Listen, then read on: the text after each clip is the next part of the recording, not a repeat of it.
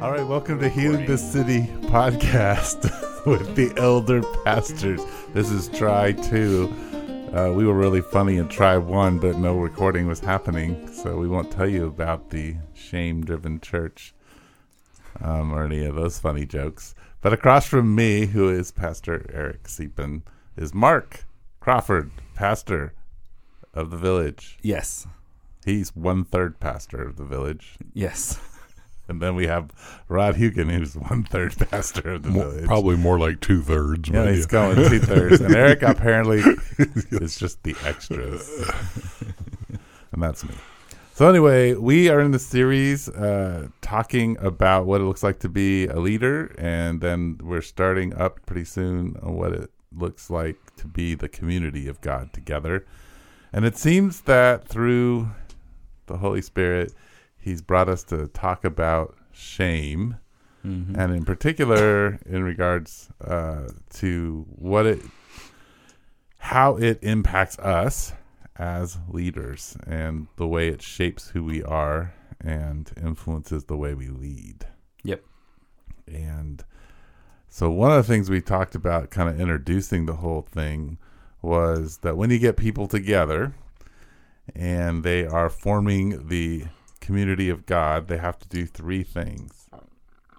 One is they have to make interesting noises by talking to one another. Two, I told you I had a cold. and when they all get together, they are creative, right? Because you Yes. create things. And then three was moving around. There's movement. And when you're doing all these in a healthy way, moving and creating and talking, you form a very vulnerable community that worships God. Anyway, that was kind of our introduction of all of it, because we wanted to talk about vulnerability as a leader and as people of God and how that shapes us. So, you guys can take it away from there and just, maybe we could just talk a little bit about how shame has impacted your leadership, what you kind of bring to the table, and like what you hear, how it influences the way you interact with people. We'll just get real vulnerable here and let people know what's going on, and then we won't post it. I think shame is really huge in my life with respect to ministry. I came kind of mid-career, and so you get all this feedback, pushback when you decide you want to go plant a church. Like, why should you do it? You haven't been to seminary. You're not smart enough. You're not good enough. And even though there were a whole bunch of people really supportive of it and saying you should do this and you're called by God to do this, the voice that you hear is the satanic voice, Satan's voice of saying, no, you don't have anything. You can't offer anything. You can't do this. But then that's really true. Like, you can't. And so outside of the empowerment of the Holy Spirit, you are incapable of doing anything. So I think moving to Tucson from Phoenix to plant the church and then floundering for quite a while and not doing it well, then meeting you, Eric, and then much later on, Mark, I find that idea that people had expectations of me as a leader that I couldn't fulfill, that brought shame. There were expectations that I placed on myself that I couldn't fulfill that brought on shame. And there were certainly, I think, expectations of the people that gathered around me to see me in a certain way that I couldn't conform to or couldn't be. And so all those are opportunities for shame to have a huge place. Sure. Yeah. How about you, Mark? I'm the fourth of 5 children, and my 3 older siblings, who came before me, were all very successful in a lot of different ways. And I think that impacts me a lot, especially, I remember early on after leaving home, I had a conversation with a leader, and we spent about an hour and a half talking, and 90% of the conversation was around how successful my older siblings were and what it was like to be their sibling. And so I think, especially in the last 10 years, and even really since becoming an elder at the village, a lot of my understanding of myself and the way that I lead has been around, what do I have to offer? Like, do I have anything to offer? Because I am, quote unquote, not as successful as my siblings or whatever else. So it's really even only in the last year or so that I've stepped into saying no, I am a good musician, and I am a good songwriter, and I am a good preacher and stuff like that. That has offered me space to, I think, speak more powerfully. But then I still go back and forth. I had a conversation just last week with my wife about how I feel like I'm not a good songwriter. Sure. Or no one should listen to my music and stuff like that. Right. So.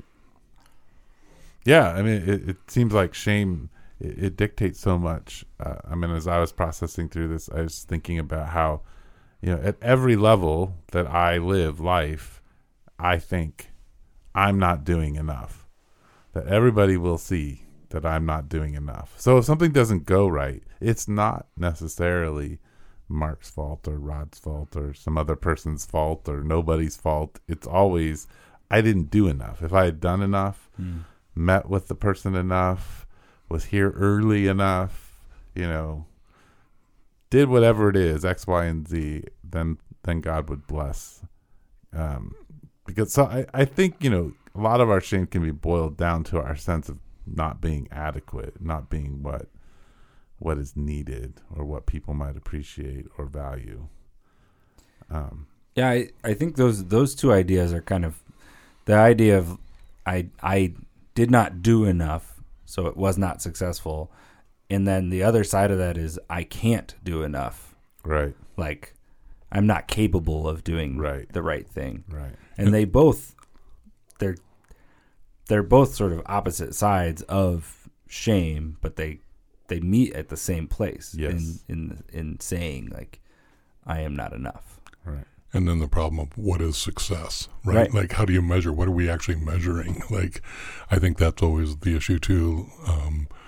Back in the day of the church growth movement, you had to have 200 people in 3 years or you were considered a failure. And it's wow.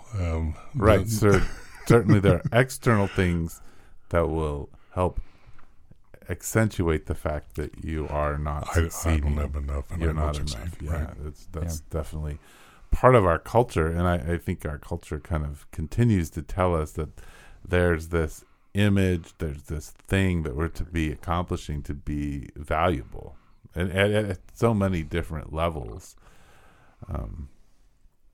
So I wonder, maybe we could take it down a notch and just say, on a Sunday, when you walk into the village and you interact with people, or when you interact with people outside of the village, how does your shame impact the way you talk to them or engage with them? I think there's a certain amount of there's a measurement against the other person. Am I what does this person perceive of me, and are they going to receive what I have to say? Whether that's, I think X team is going to win the Super Bowl, or, you should change this thing in your life because it's causing damage to you and the people around you. There's almost a measurement of what is your, and there's boxes to tick. What's your education level? Do you have a successful job? Are you in a stable marriage? What are your relationships like? How do you engage with me? And that's all that happens. And it's something that I am constantly, because it's not about the other person. It's about, it's a measurement against me. Am I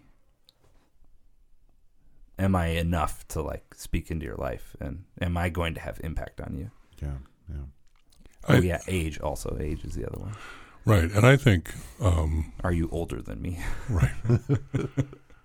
I think body image stuff too, right? Like I walk into a room and we're going to sit down, and I'm a big, huge guy and weigh way too much, and so I'm going to go sit on some chair that looks pretty fragile, and I'm pretty scared of that. And so all of a sudden, it's all about me finding the right place, the right way to be comfortable.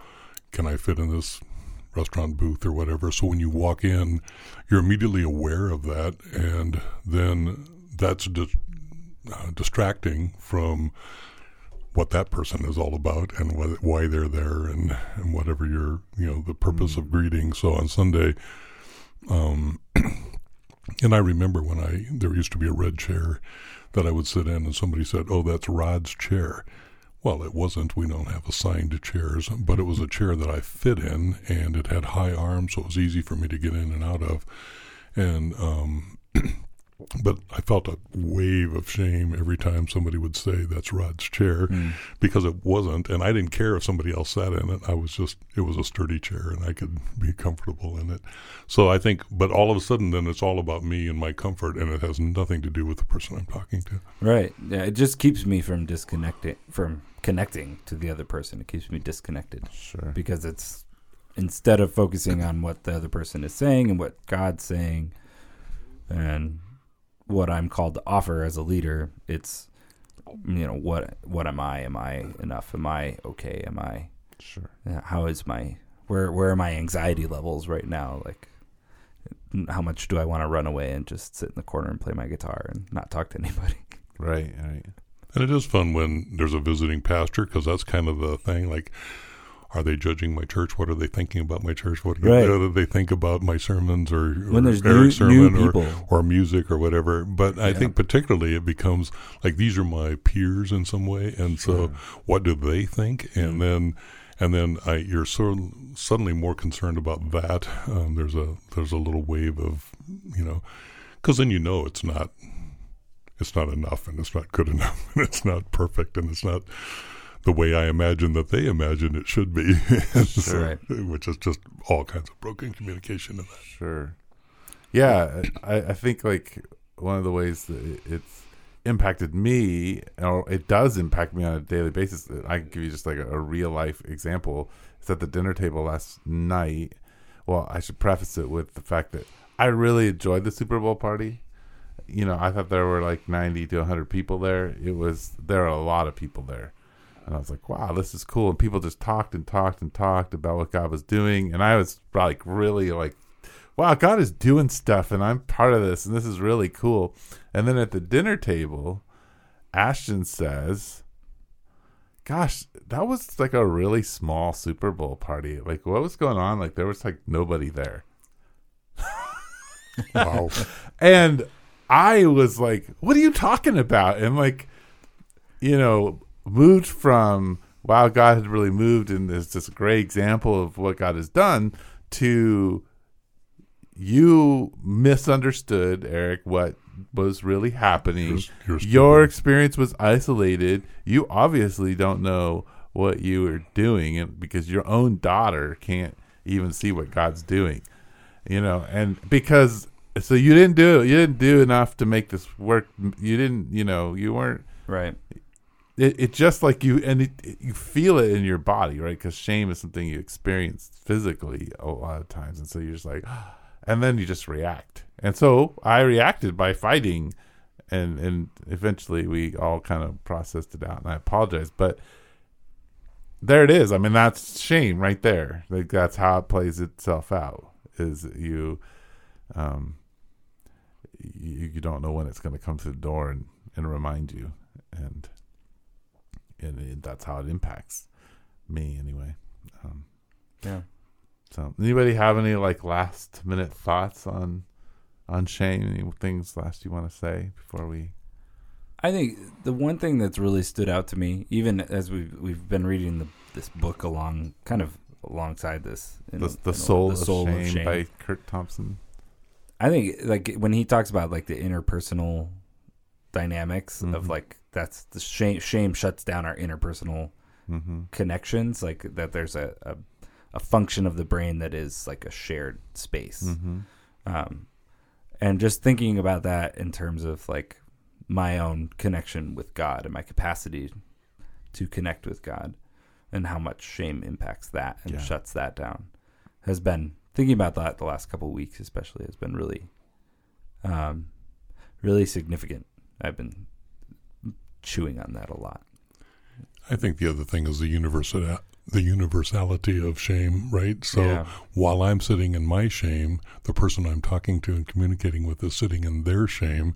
And so you have two shame-filled creatures communicating with one another, being afraid to be seen, wanting to be seen, afraid to be known, wanting to be known. So that dynamic is in every conversation, right? It's in every interaction. So it's like a complete opposite of the garden.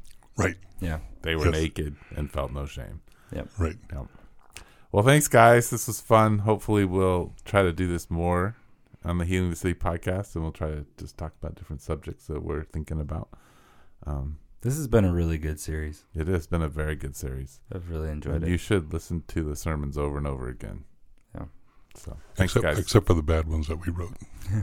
No, that's that's a shame thing. Rod. All right.